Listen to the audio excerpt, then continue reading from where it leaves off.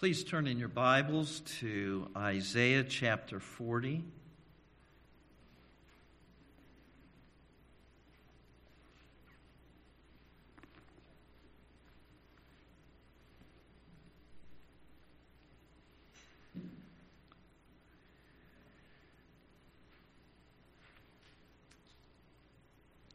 God speaking through the prophet Isaiah. Comfort, my people, says your God. Speak tenderly to Jerusalem and cry to her that her warfare is ended, that her iniquity is pardoned, that she has received from the Lord's hand double for all her sins. A voice cries, in the wilderness, prepare the way of the Lord. Make straight in the desert a highway for our God.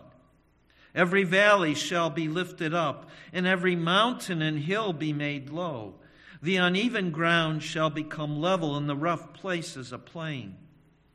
And the glory of the Lord shall be revealed, and all flesh shall see it together, for the mouth of the Lord has spoken. A voice says, cry. And I said, what shall I cry? All flesh is grass, and all its beauty is like the flower of the field. The grass withers, the flower fades, when the breath of the Lord blows on it. Surely the people are grass.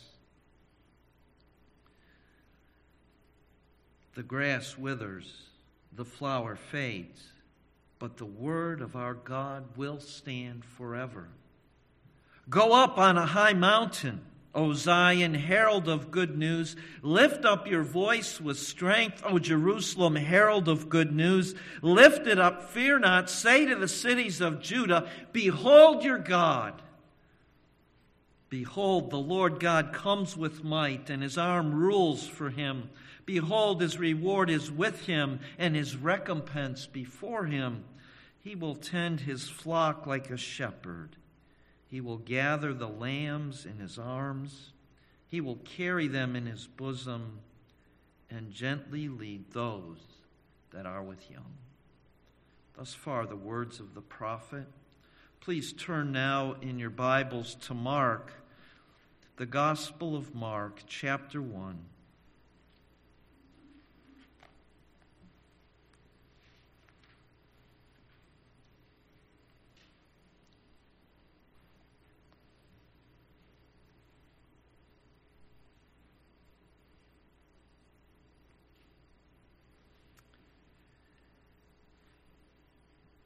The beginning of the gospel of Jesus Christ, the Son of God.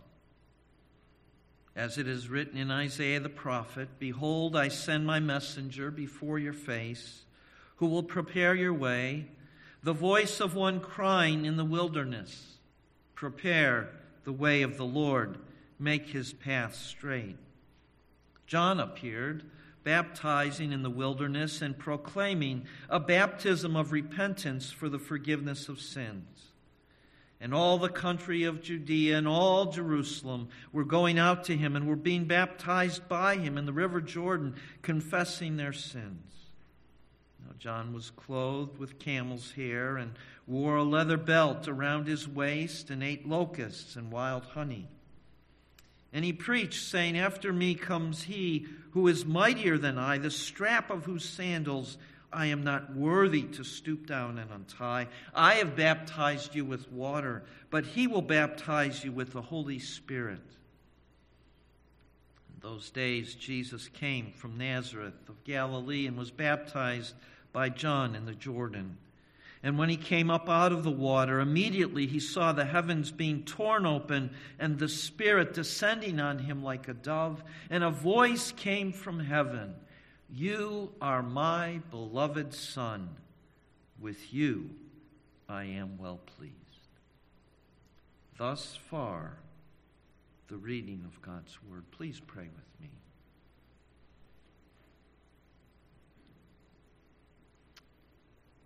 O Lord our God, you have the words of eternal life. We believe that. That's why we have come. We are here and pray that you would open our ears to hear, that you would open our eyes to behold Christ himself this morning. May the words of my mouth and the thoughts of our hearts be pleasing in your sight. Let your Spirit take your word to work it deep in our hearts, to mold and shape our lives more and more after the image of your Son. We come in his name. Amen.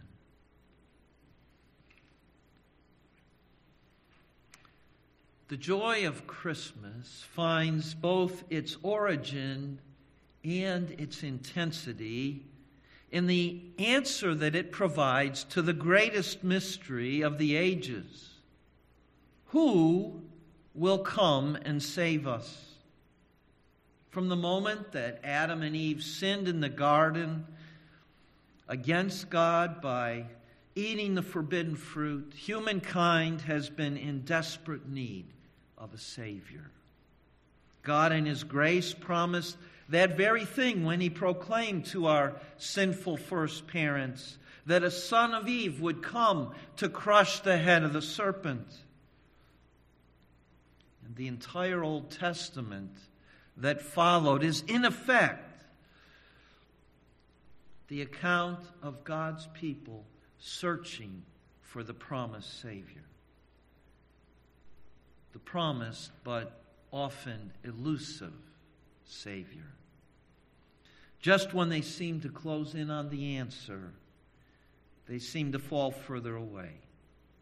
Abraham was taken by God and brought into the promised land and promised that he would become a mighty nation through his son. But just as his descendants began to multiply in the land, they left the land and went to Egypt because of famine. And then just as the people were being led out of captivity in Egypt by Moses, they were consigned to wander in the wilderness away from the promised land because of their sin and unbelief. Once they finally got into the land, they were harassed by hostile enemies. When they finally got a king to prevail over their enemies, the kingdom was fractured in two. And first the northern half of the kingdom and then the southern half of the kingdom were both driven from the land. And always the question hung over them and behind them, where is the Savior? When will he come? What would he look like? How would they recognize his coming? The people were left wondering. And not just the people, but the very prophets of God as well, which, as we saw last time, according to the Apostle Peter in 1 Peter 1, verses 10 to 12, those who were God's spokesmen were searching and inquiring carefully for their Savior, only to be told that the answer would have to wait, the future coming of the Christ for his church. Now, over these next 5 Lord's Days, we will join them in their search so that we might benefit from their careful inquiry, their persistent searching, so that we might better understand the Savior who has come to us at Christmas.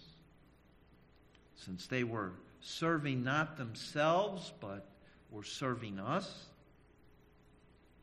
our welfare depends on what they were finding as they searched.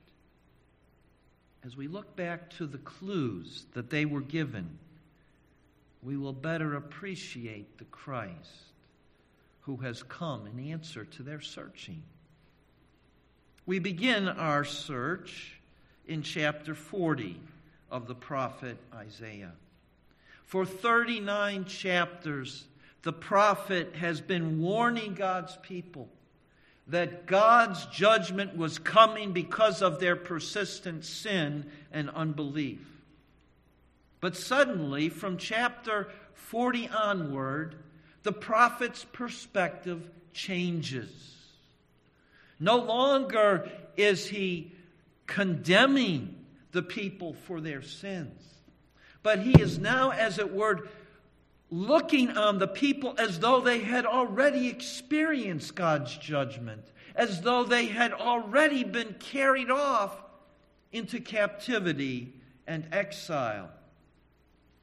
And by speaking of them and to them, as though they were already under God's judgment, just as the prophet had been predicting in the first 39 chapters, the certainty of that judgment is heightened.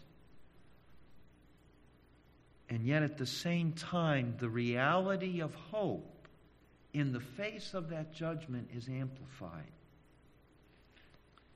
Now, as Isaiah begins in chapter 40 to speak of hope to a people in trouble under the judgment of God, the first thing he offers them is a voice.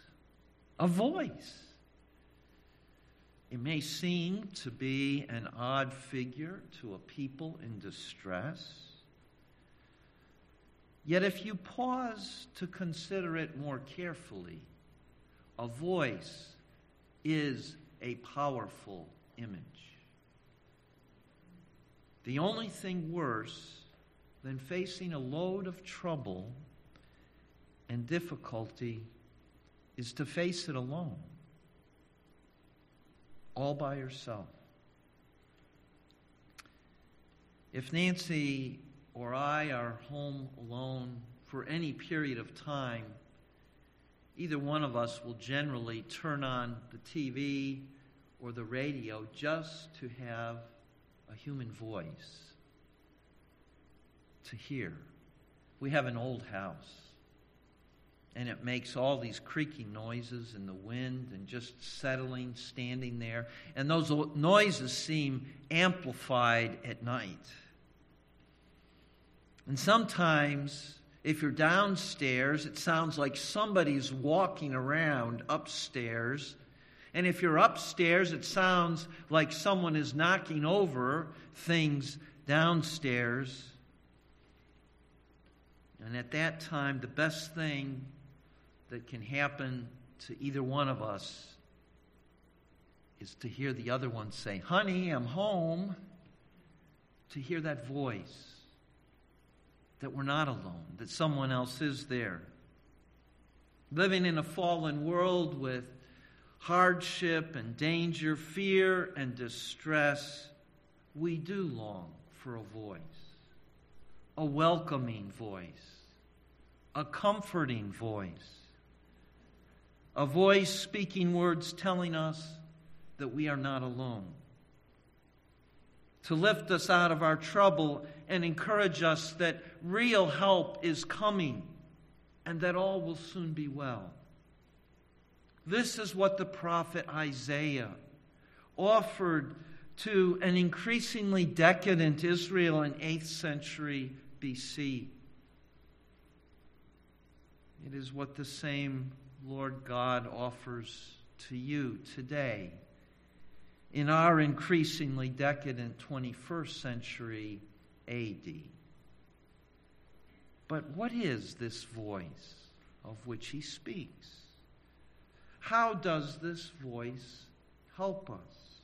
What did this voice say then, and what does this voice say to you and to me today?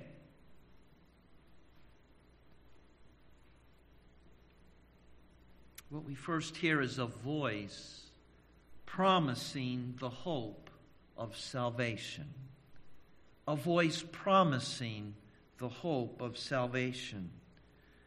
In Isaiah 40, verses 1 and 2, comfort my people, says your God.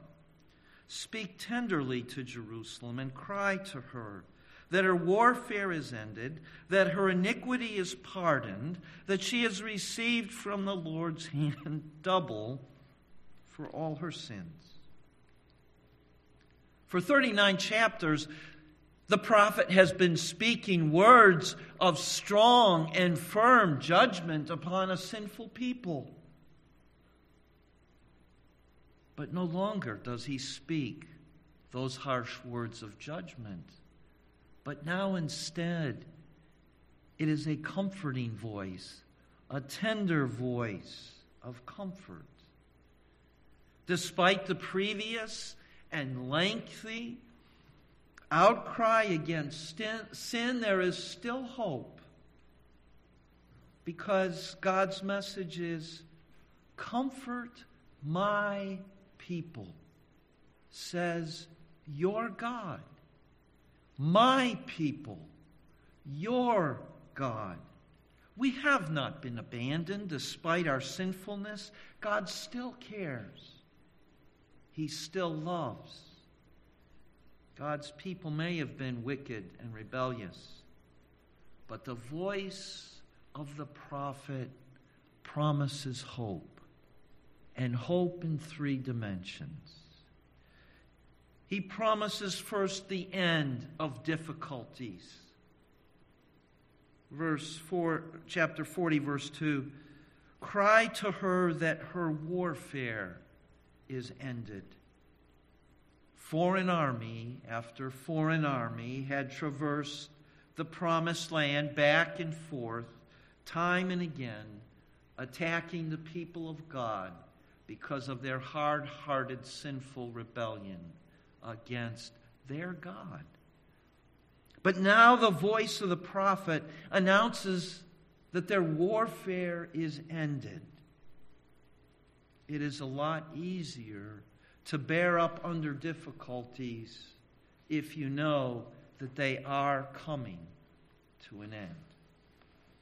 We've seen that with this coronavirus pandemic.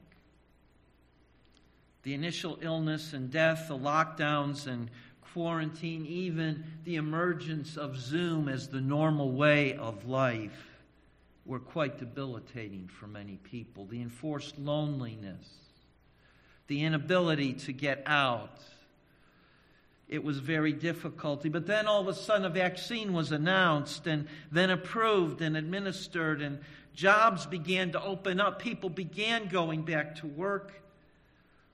The vaccine gave people hope. They saw the end. But then all of a sudden there was a Delta variant, and now children were getting sick, where before they weren't getting sick. And the death rates increased, and the masking was continued. And people grew frustrated again. The end that they had thought was coming now seemed far, far distant. But then the schools opened up and a vaccine was approved for children, and people began to have hope once again. Even though there were still large numbers to be vaccinated, there was hope that the end is finally in sight. And then just 2 days ago, the Omicron variant was announced. Travel was immediately banned from 10 countries in southern Africa. The stock market fell by 900 points after reaching record levels just days earlier. And people are no longer sure that the end is in sight, and their hope is shaken. When will the end come? I can't tell you about the coronavirus, but I can tell you that the Lord promised His people that their warfare was ended. As He looked to the future, seeing the people not yet in exile as being in exile, He declared a day when their warfare would be ended, the end of their difficulties. He also promised the forgiveness of sins. He says, cry to her that her iniquity is pardoned. The absence of outer turmoil is not enough. There needs to be peace within. How can we enjoy peace without if there is no peace within? The promise of forgiveness. For the judgment which was provoked by their sin provides such peace. But God is not yet finished. There is more beyond the removal of both external and internal turmoil. The voice of the prophet further speaks of the provision of blessing. He goes on at the end of verse 2, cry to her that she has received from the Lord's hand double for all her sins. Now some hear that and think that receiving double for your sins means you're in deeper trouble than you were before, because you're receiving double for your sins. But this much more likely refers not to a doubling of your judgment, but a doubling of the blessing that God provides following judgment. You see, there is a biblical pattern of double blessing following difficult judgment. In Job 42, after 40 chapters, 41 chapters of hearing of how much Job suffered and how little he understood about his suffering, in Job 42, God restores to Job double all of the flocks that he had lost at the beginning of his suffering in Job chapter 1. There is a doubling of blessing following the pain and loss of judgment. In Isaiah 61, verse 7, the prophet announces these words, instead of your shame there shall be a double portion. Instead of dishonor they shall rejoice in their lot. Therefore in their land they shall possess a double portion. They shall have everlasting joy. For I, the Lord, love justice. I hate robbery and wrong. I will faithfully give them their recompense. Later on in Isaiah, he announced a double portion of blessing following the suffering of judgment. Now, in addition to this biblical pattern, there is the immediate biblical context right here in Isaiah chapter 40.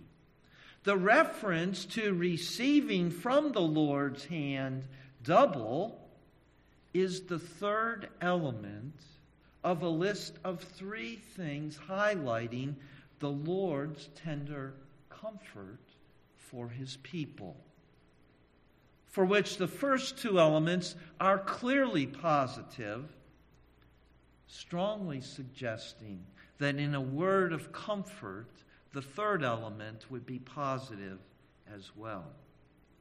A reference to an abundant provision of blessing from God, despite much hardship. We first see the voice promising the hope of salvation. But next we see through Isaiah a voice preparing the way of salvation. In verse 3 we read, a voice cries, in the wilderness prepare the way of the Lord. Make straight in the desert a highway for our God.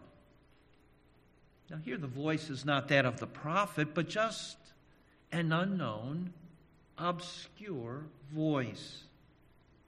But its very obscurity directs our attention away from the voice to the content of the voice's message. which is prepare the way of the Lord. And such a preparation is to take place in the wilderness. Now, why is it to take place in the wilderness? Well, the wilderness was a place of risk and of danger. It was outside of one's normal protection, of one's normal comfort zone. That is precisely where we need to seek salvation. Outside of ourselves, outside of what we think we can handle, because the truth is that none of us can save ourselves. Note the manner of preparation.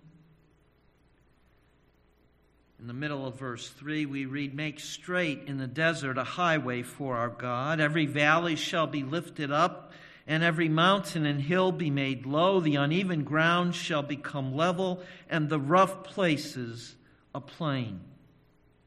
To prepare for salvation, all the obstacles have to be removed. The people are viewed as being far, far away, captive, under a horrible government in a land far, far from home. How are they to return home to the land of promise? Well, the obstacles have to be taken away. And here we are given an almost apocalyptic vision of massive upheavals in topography so that God can easily bring His people home. When we first moved here in 1987, the Kelly plant had just been lost. The Kelly corporate headquarters had been preserved here in Cumberland, along with the promise that our isolation here in Cumberland would be overcome, that a new interstate would open the way through the mountains to the east in order to access the industry in Hagerstown and further east in Baltimore and Washington and Philadelphia. But they had to prepare the way. Nancy and I had taken our kids to visit one of our members who was in the hospital at Johns Hopkins University in Baltimore one day, and we were driving home on the way for me to get back to a deacons meeting, and this is before the days of cell phones. And the construction crews were working just to the east of Cumberland to make the road straight, and so they were removing the side of a mountain that was blocking the winding road in order to give a straight shot for several miles. And as we were approaching home, we had just reached Flintstone, and all of a sudden there was a big kaboom, and traffic stopped. And we waited 5 minutes, 10 minutes, 15 minutes, a half hour. I'm watching the clock. I don't have so much time to get to that deacons meeting. There was no such thing as a cell phone then. 1 hour passed, 2 hours passed, 3 hours passed. I think it was going on 4 hours before traffic began to move. Now, after about an hour, I just started walking down the road looking for the nearest truck that had a radio antenna just to find out what went wrong.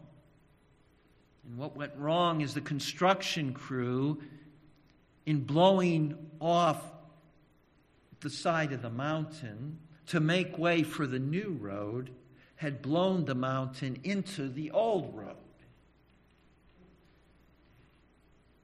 And they were scurrying so fast with bulldozers. It was still daylight when we finally got to the place where they were removing the dirt from the road. But there was so much dust and dirt in the air from them trying to clear this road. It was like night. But for a clear flow of traffic, you see, you needed a clear road. And that's the thing that they're speaking of here. Well, what's the primary obstacle in our lives to returning to the presence of God? It's sin. It's sin.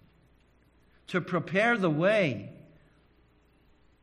to approach a God who dwells in unapproachable light, for whom there is no darkness at all, who cannot stand darkness and sin and wickedness. The only way of preparation is the way of repentance. We must turn from that sin that would block us from the presence of God. And this was the message of John the Baptizer preparing the way for Jesus.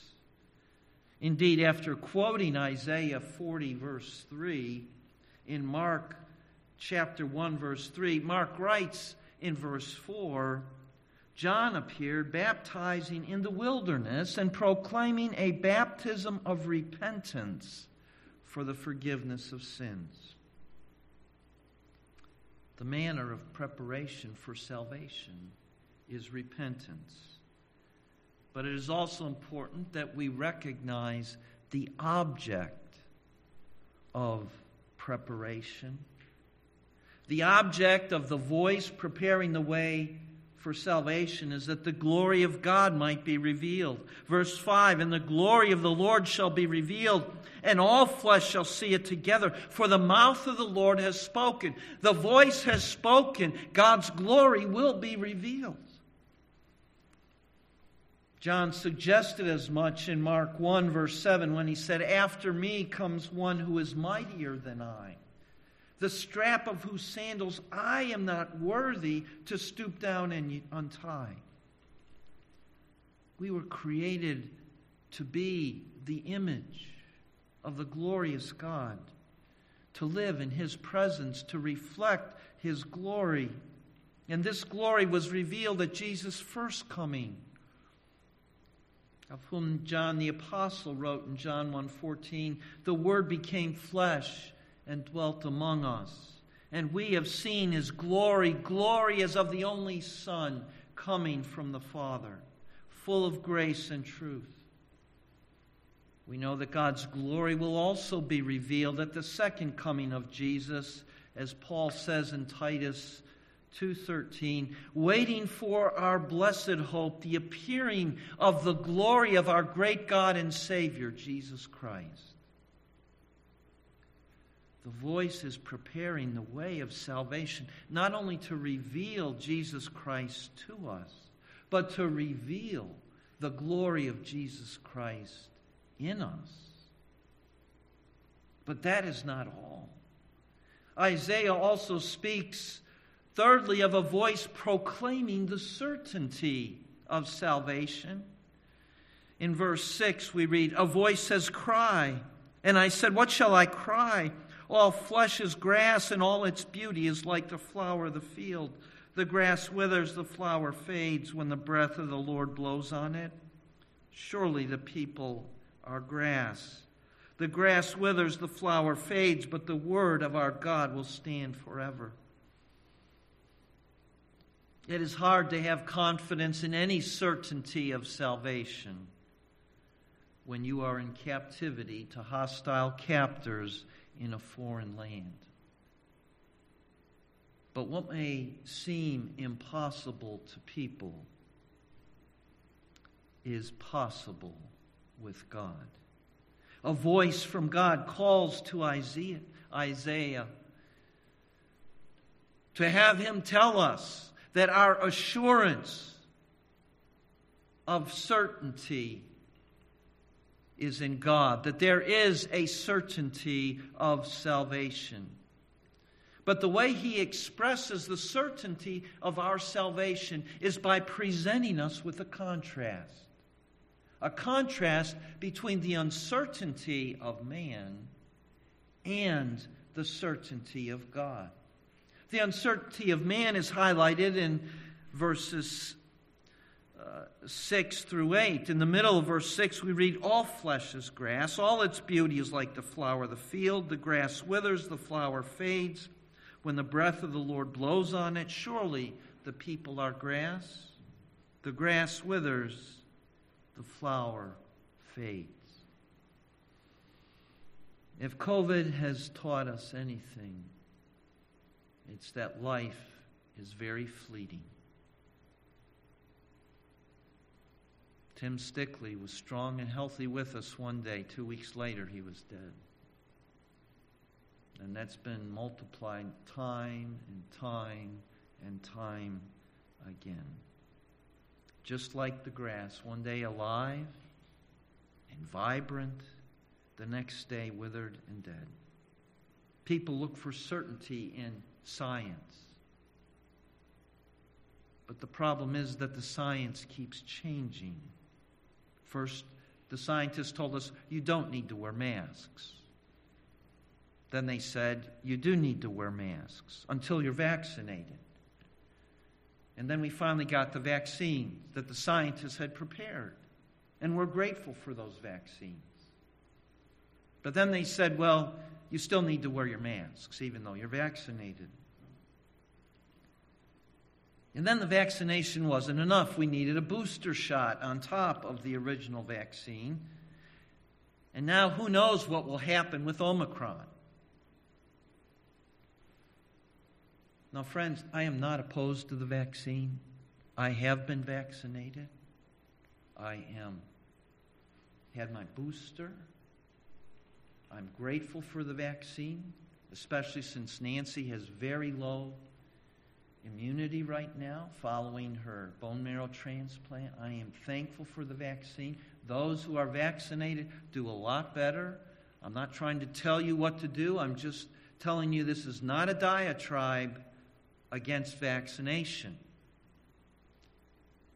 But what is hurting the number of people getting vaccinated is that the rules from our scientists keep on changing.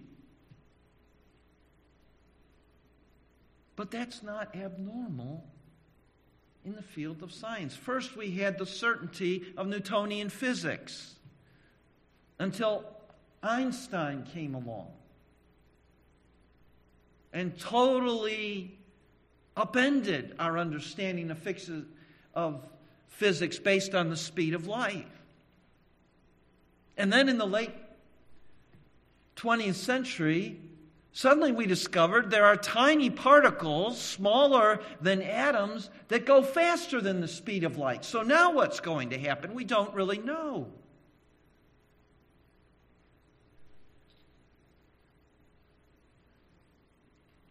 Human life has so much uncertainty, and even the things that we look to provide us with certainty can change.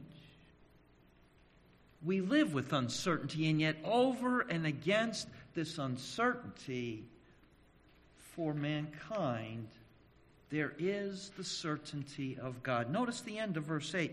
But the word of our Lord, our God, will stand forever. Now, the word of God will stand forever because God himself stands forever. God himself does not change. That's what the prophet Malachi told us. I, the Lord, do not change. Therefore, you, O children of Jacob, are not consumed. God has not changed because he is a merciful God. If he changed and just was a cruel, harsh, judgmental God, no one would be alive today. We all would be consumed. But the prophet says that God says, I, the Lord, do not change. Our hope of salvation is in our unchanging God. It can't be in this changing world because it's constantly changing. It can't be in ourselves. It can't be in other people. It can't be in our own efforts. We are constantly changing. Our understanding is constantly changing. Our hope is only in the God who never changes, whose Son, the writer to the Hebrews tells us, even the Lord Jesus Christ, is the same yesterday and today and forever. That is where our certainty is found. That's what the voice is telling us. The certainty of salvation rests in the certainty of our unchanging God. And that brings us to our final point. A voice presenting the agent of salvation. In verse 9 we read, "Go on up to a high mountain, O Zion, herald of good news. Lift up your voice with strength. O Jerusalem, herald of good news. Lift it up, fear not. Say to the cities of Judah, behold your God. Behold your God. God himself must save us. Behold, the Lord God comes. He is the only Savior. And that a sovereign, holy God would save a rebellious and sinful people is almost beyond hope and even belief. It is good news. It's the best news. And it needs to be trumpeted from the highest point. All people need to hear it. Behold, your God. He comes. And what kind of God is he? That he would save us. Well, he is a mighty Savior. Verse 10. Behold, the Lord God comes with might, and his arm rules for him. Behold, his reward is with him, and his recompense before him. We need someone who is able to destroy all of our enemies. Someone who himself will remove all of our obstacles. Jesus is the mighty Savior who will destroy all our enemies. In Colossians 2:15, the Apostle Paul tells us that God disarmed the rulers and authorities and put them to open shame by triumphing them over them in him and in his cross. In 1 Corinthians 15, beginning with verse 24, he writes, "Then comes the end when he, that is Jesus, delivers the kingdom to God the Father, after destroying every rule and every authority and power. For he must reign until he has put all his enemies under his feet. The last enemy to be destroyed is death." Jesus is the mighty Savior who can destroy our enemies. And yet at the same time, we also need a gentle Savior so as not to destroy us. We are our own worst enemies much of the time. Look at verse 11. "He will tend his flock like a shepherd. He will gather the lambs in his arms. He will carry them in his bosom and gently lead those that are with young." In Isaiah 42, in just a couple of chapters, the prophet further describes this Savior by saying, "A bruised reed he will not break, a faintly burning wick he will not snuff out. He will faithfully bring forth justice." Jesus is this gentle shepherd that carries us tenderly.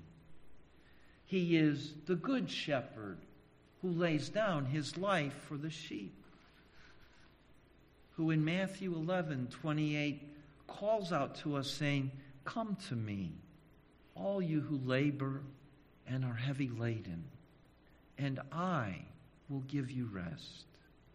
Take my yoke upon you and learn from me, for I am gentle and lowly in heart, and you will find rest for your souls. For my yoke is easy and my burden is light."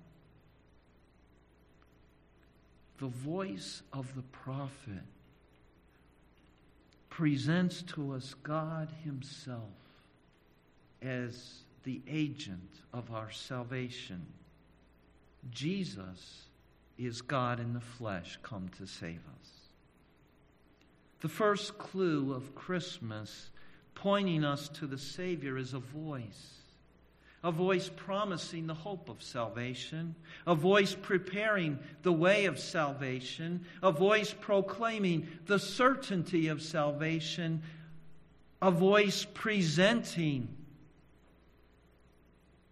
the agent of salvation, a voice culminating in the voice of John the Baptizer, pointing to his cousin, Jesus of Nazareth, as the Christ, the Savior of God.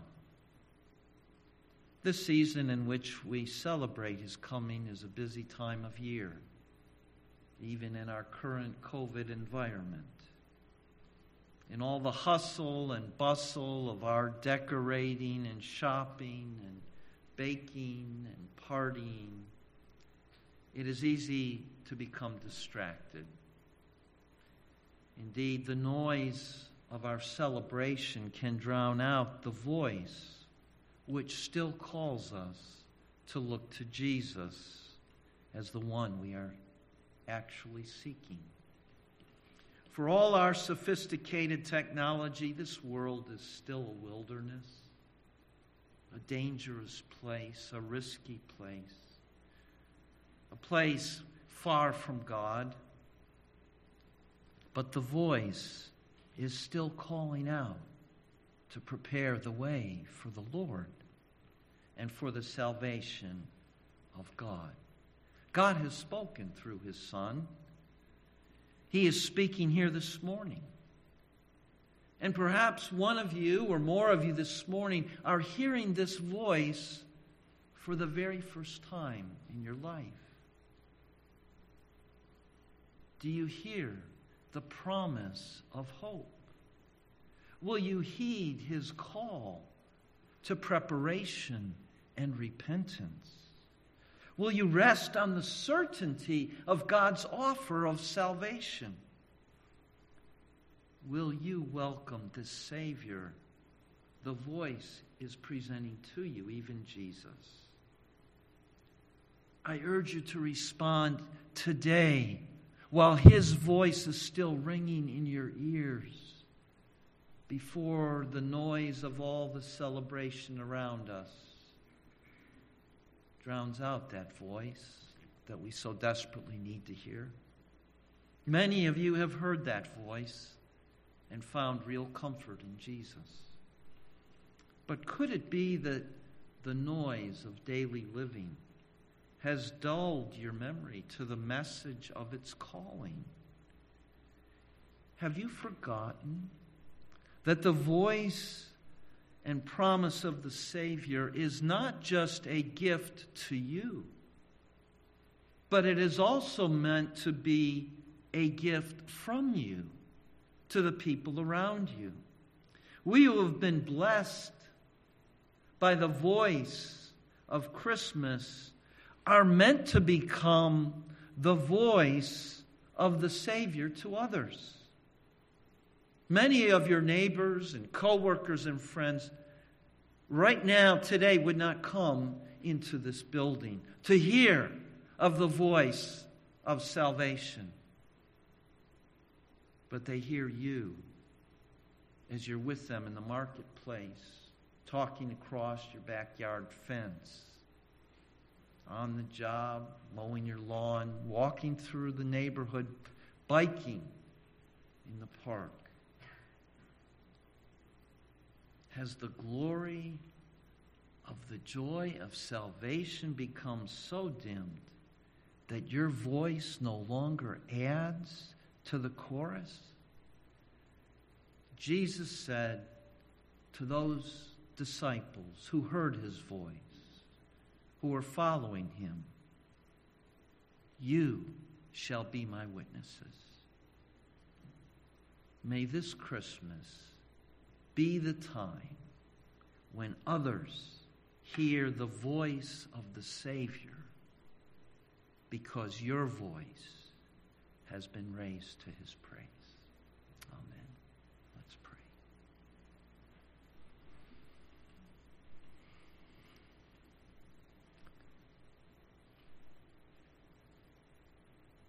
Lord, the prophet speaks of a voice. The prophet himself is a voice, but he speaks of a voice crying in the wilderness, a voice crying out of the certainty of our salvation, a voice presenting God Himself as the one who must save us. Help us not to be confused by our celebrations, the noise of the world around us, in all of its confusion and fighting and arguing. Lord, help us to hear the voice announcing the Savior. Lord, make us to be the voice to someone else, that they might learn of Jesus, of His might, of His gentleness, of His love, of His holiness.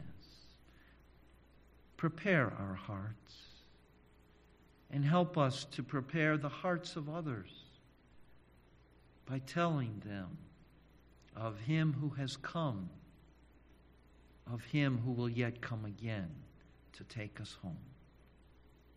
We thank You for such a Savior as Jesus. We come to You in His name. Amen.